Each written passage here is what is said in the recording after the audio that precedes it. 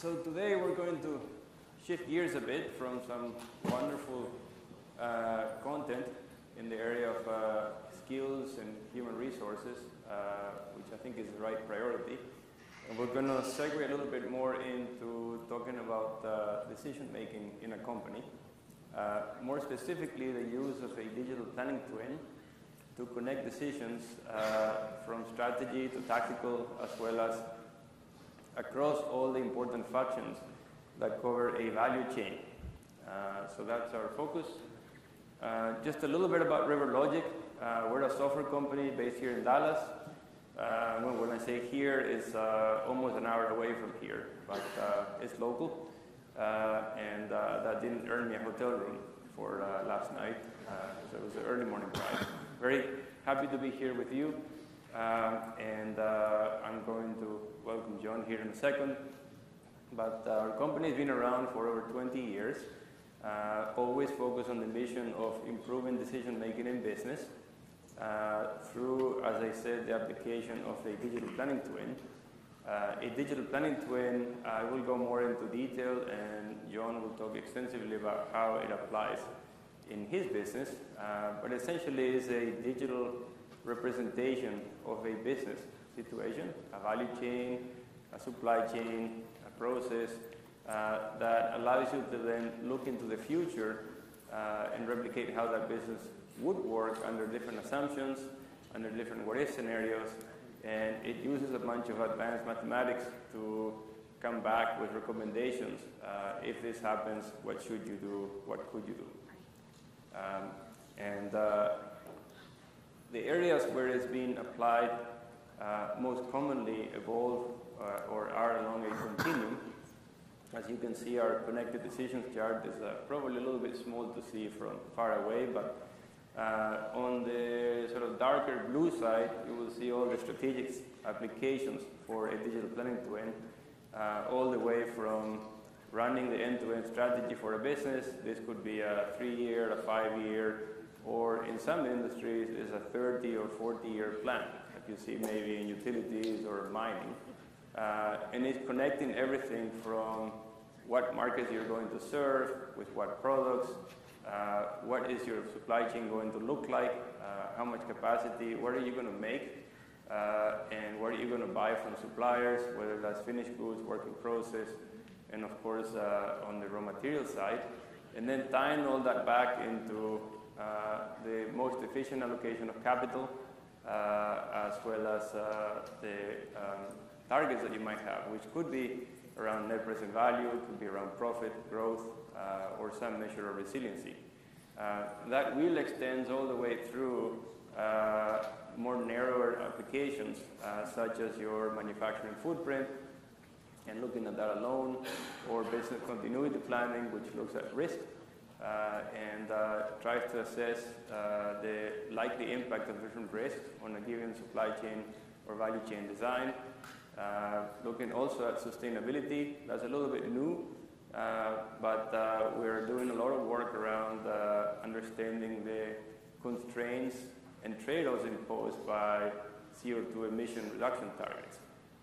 And so those can be looked at as something that contributes to the business, but also imposes costs. And so there is a trade-off to be had in there, and our job is to quantify that trade-off so that management can make the right decisions. If you continue along that, then we get into more of the traditional network design. So this is around distribution, warehouse location, flow paths, and that sort of thing. And then jumping over into the tactical. The tactical applications are more short-term oriented. They can be around 18 months, in months or weeks, or down to very detailed production planning and scheduling, order allocation, things that help you respond to events as opposed to proactively plan and redesign what your business looks like. All of it is supported by a digital planning twin. So again, that's a forward-looking representation of a business that then helps you drive action. I'm going to segue now into eco-material technology. They've been a partner of ours for over 4 years. It's been a very fantastic journey for, I think, both organizations. And I'm going to ask John if he can introduce himself and Eco-Material a little bit. Sure, that was quite the intro there. Excuse me. My name is John Barclay. I'm the National Truck Transportation Director for Eco-Material Technologies. We are essentially a reuser, a recycler of coal combustion products. So our main source of fly ash, which is one of our main core businesses, is from coal-fired utilities. So obviously that market is very dynamic right now. We move about 7 million tons of fly ash annually and about 20 million of coal combustion products across our supply chain. So a little bit about our business. It's a very dynamic business, especially with everything going on in the market. We have the move towards more sustainable energy. So we have power plants shutting down across the country. So that has turned our business into more of a logistics business. We have over 3,000 rail cars, which we move product in. We manage 100 private fleet trucks. We have a third-party fleet of over 200 trucks as well. And all of that requires sophisticated planning. And that's where RiverLogic and the digital twin that they've been able to create for our business has allowed us to plan on a 24-month, a rolling 24-month, a rolling 12-month, and then we even dial it down, as you mentioned, on a tactical level to a weekly short-term planning call where we determine where we're sending product based on margin and also various other factors that drive our business daily. That's great. And so just to kick it off in terms of the focus on the digital planning twin, what prompted you to seek a partner in this space? Well, as I mentioned, our business has changed dramatically. So 10 years ago, there was an oversupply of fly ash and other coal combustion products. All of the, and essentially it's used in concrete, so it's used as a cement replacement. It has some beneficiation properties to make it stronger, more dense, less cracking, and holding up better. But as we saw the shift from a local market, everything was driven by serving markets in the local area to a national market. We have 105 power plants that we service and 27 terminals across the country in 45 states. So, and a lot of that has been built, the terminals have been built in the last 10 years. And we needed better planning tools. Everything was done in Excel spreadsheets or in ways that were just inefficient. So we were looking for an efficient way to plan and also to tie it to profitability. And that's where the digital twin came in key for us, because we can look at each lane, how profitable the lanes are, and then go back and make well-informed decisions. That's great. And so you already went a little bit into this in terms of the business problems that you were seeking to solve. So maybe you can elaborate a bit more about that. Yeah, everything from looking at our fleet sizing, looking at what markets to go into. Again, a lot of this was new for us, and that we're reaching markets that were traditionally served locally from, we're now serving them via rail. But the main thing is obviously looking at the network design and how we could have drive profitability. That's why we're all in business, right? Yep. Yeah, of course. And as you look at the future, we've of course been adding more and more capability over time. But what do you see coming next? So, what we've been able to do is use the tool to optimize our partnerships with the railroads and with other trucking companies. We're able to use that to drive better pricing with our vendors. Right now, we manage all of our internal movements. So it's movements to our terminals, it's movements from plants to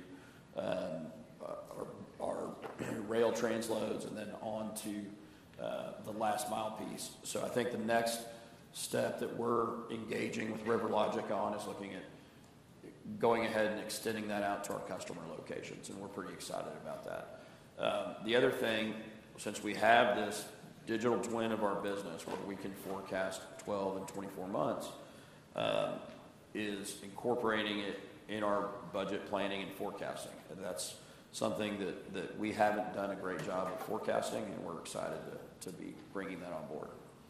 And your CFO is driving that process, right? Absolutely. So, the success we've had on the supply chain side has really piqued the interest of our finance team, and we end up providing a lot of data that they don't have, that they would like to have. So we're now bringing our model, the digital twin model, we're bringing it in and comparing it to our financials, and excited about the forecasting capabilities.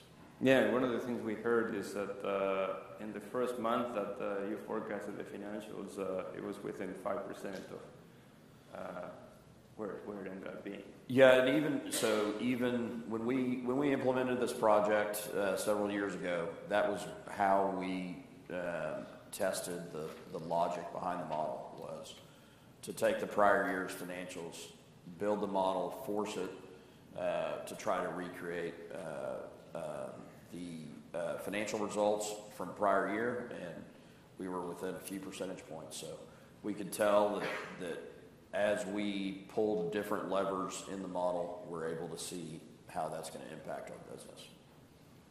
And you have a bit of a different roadmap, probably hard to read, but maybe you can give a high-level overview of this. Yeah, again, so we started with just the basic integration, made sure to get all of our locations and everything in the system. Then we started looking at a 12-month rolling forecast.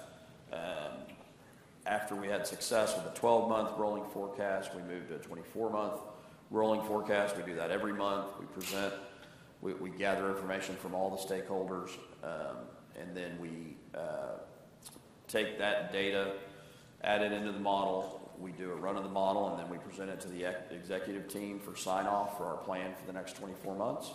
And that's done every month, and we've had fantastic results. And as I said, it's a 24-month model, but then we have to dial that down on a tactical level to where we're going to make our shipments for the upcoming week.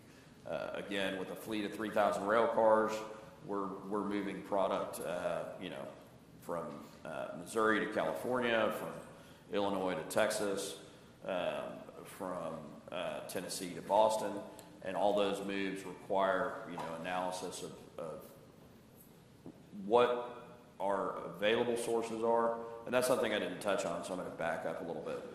But as I mentioned, the market's changing, so we have gone from a surplus situation to a lot of places now we have to allocate product.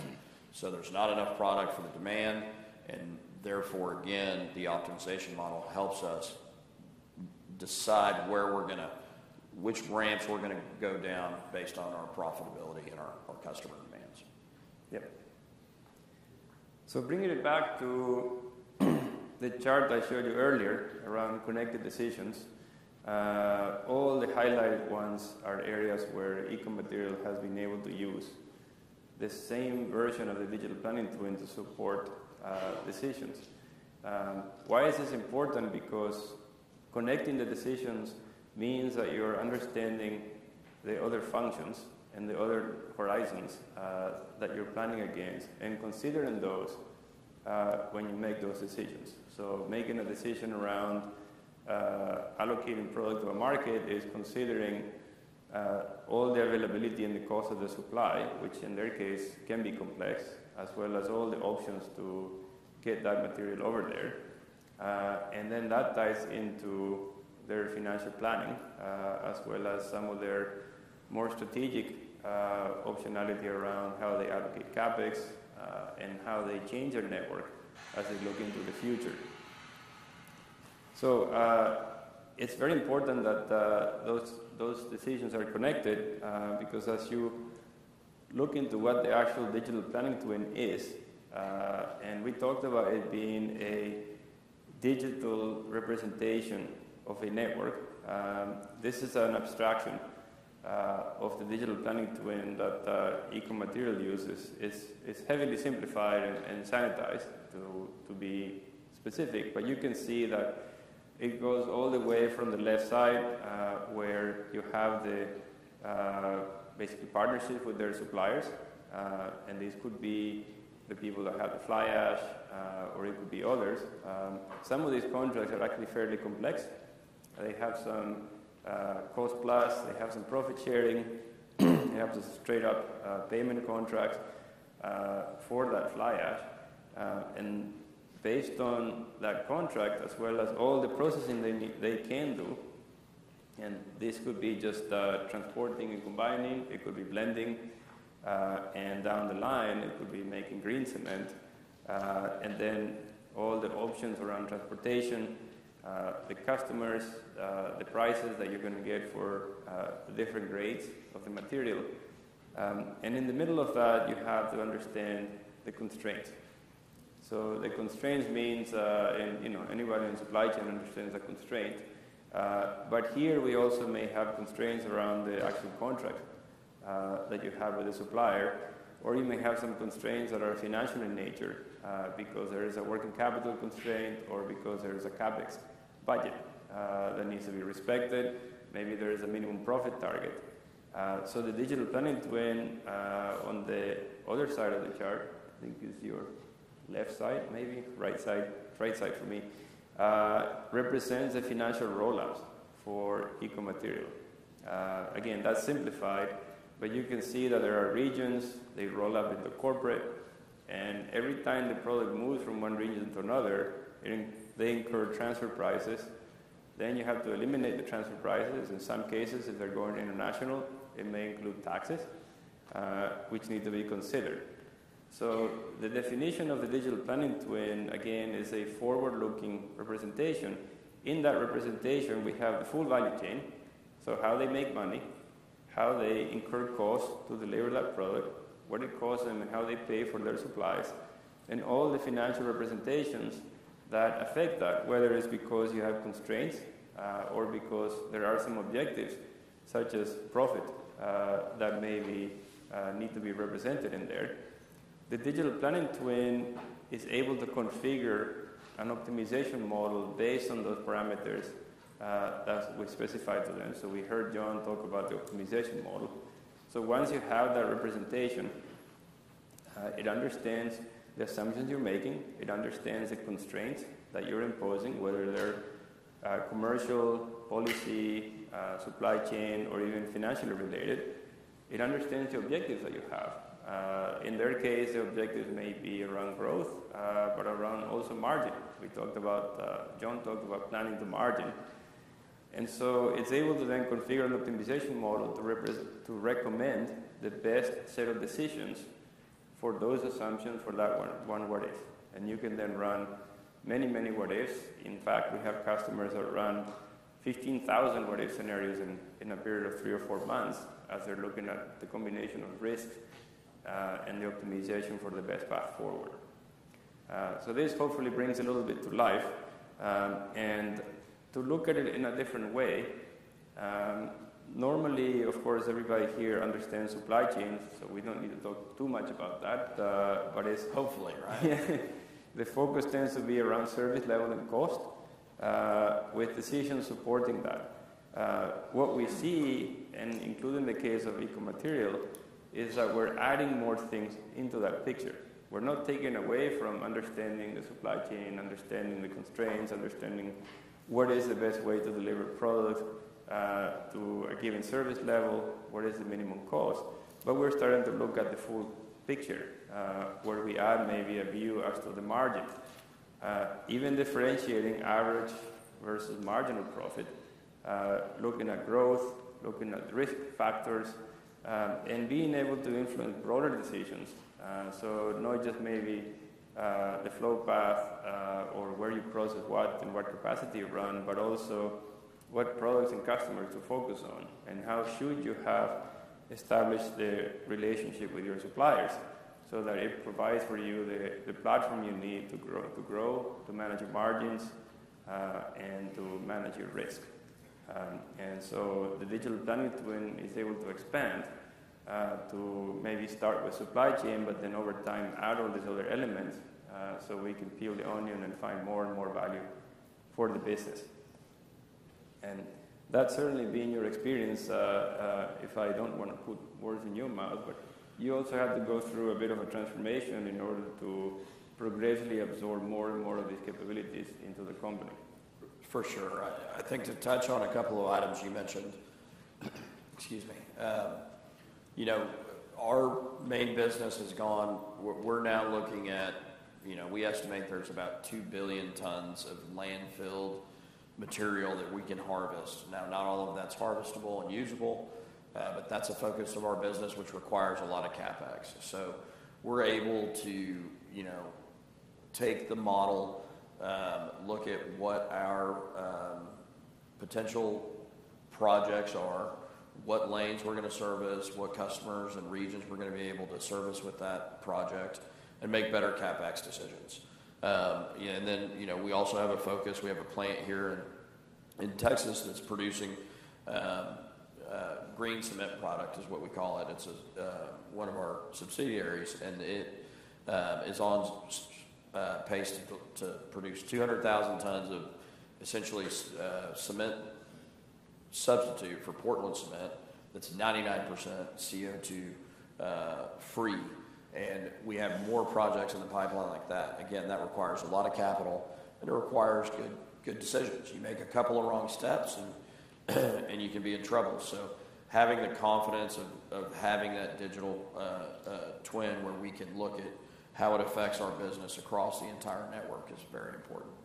And the green cement is a fantastic evolution, because normally in cement, it's almost a 1-to-1 ratio of CO2 emission to ton of cement. So being able to produce something that's 99% CO2-free is quite a benefit. We're very excited about it. I'm a supply chain guy, so I don't know all the secrets behind all that, but hope to learn that soon. But it's exciting. We've been producing that for a couple of years, and it's mostly being used here in Texas for DOT roadway infrastructure. I mean, we're a construction material business, so all of our products are used in infrastructure, residential, every commercial construction, and we're excited to bring some sustainability to that industry, which is lacking that at the moment. And can you cover some of the benefits that you realized so far? I think I jumped ahead a little bit on script, so Carlos is probably mad at me here, but I think the main thing that we've seen as we implemented this is the ability to improve profitability. And one of the ways that we were able to do that is we were able to demonstrate to the marketing team that in certain areas where we may not have a source, but we could get product to market, if they continued to, obviously, like I said, it's a cement replacement product up to a certain percentage. So if you know what the price of cement is in that market and you can push your prices up, we can improve profitability across the network. So we may be selling in California, but it's improving the profitability of a plant in Illinois. I think, again, you mentioned complexity. With our main source being our utility partners, again, we have 105 utility partners, so we have these complex contracts with them, and all that has to be loaded into the model, both the financial risk, any penalties, but we also have to maintain 105 separate profit and loss centers. So it gets very complex, and the ability to have the automation or the algorithm take into effect take into account all of that complexity has been a huge benefit. Yeah, I heard some of your contracts even say things like maybe you're taking the product in a certain state, and if you sell it within the same state, you pay a certain amount, and if you sell it in a different state, you pay a different amount. And so that has to get factored against the cost of transport, the cost of processing, and the feasibility of doing that. So yes, the complexity is quite significant. 100%. I'd love to go into details of our contracts, but I don't want to give away all the secrets. So, so moving on, maybe somebody in the audience is wondering how they could get started on a journey similar to yours. What advice would you have to them? So I'm sure with everybody being in supply chain, you've been through painful implementations. The key factor is going to be to get buy-in from all the stakeholders. And from our side, what we saw and the greatest benefit was it had to be driven top down, because at first some of the stakeholders didn't believe or didn't see the benefit because they couldn't see the output yet. So if you get buy-in from, make sure your leadership is on board, and you have buy-in from all your stakeholders. And then, I think you have to have that mindset that you need the long-term planning. And that, again, is going to have to come from your leadership team. So, we went through an extensive RFP process. We looked at a couple of other vendors. Highly recommend getting customer references. That was a big decision tool we used. And, make sure the product is tailored for, it is either tailored for your business or can be customized for your business, because I've been through some implementations of other products where, quite frankly, they expect you to change your business to fit their product. And that has not gone well for me in the past. So those would be my recommendations. Thank you. And last question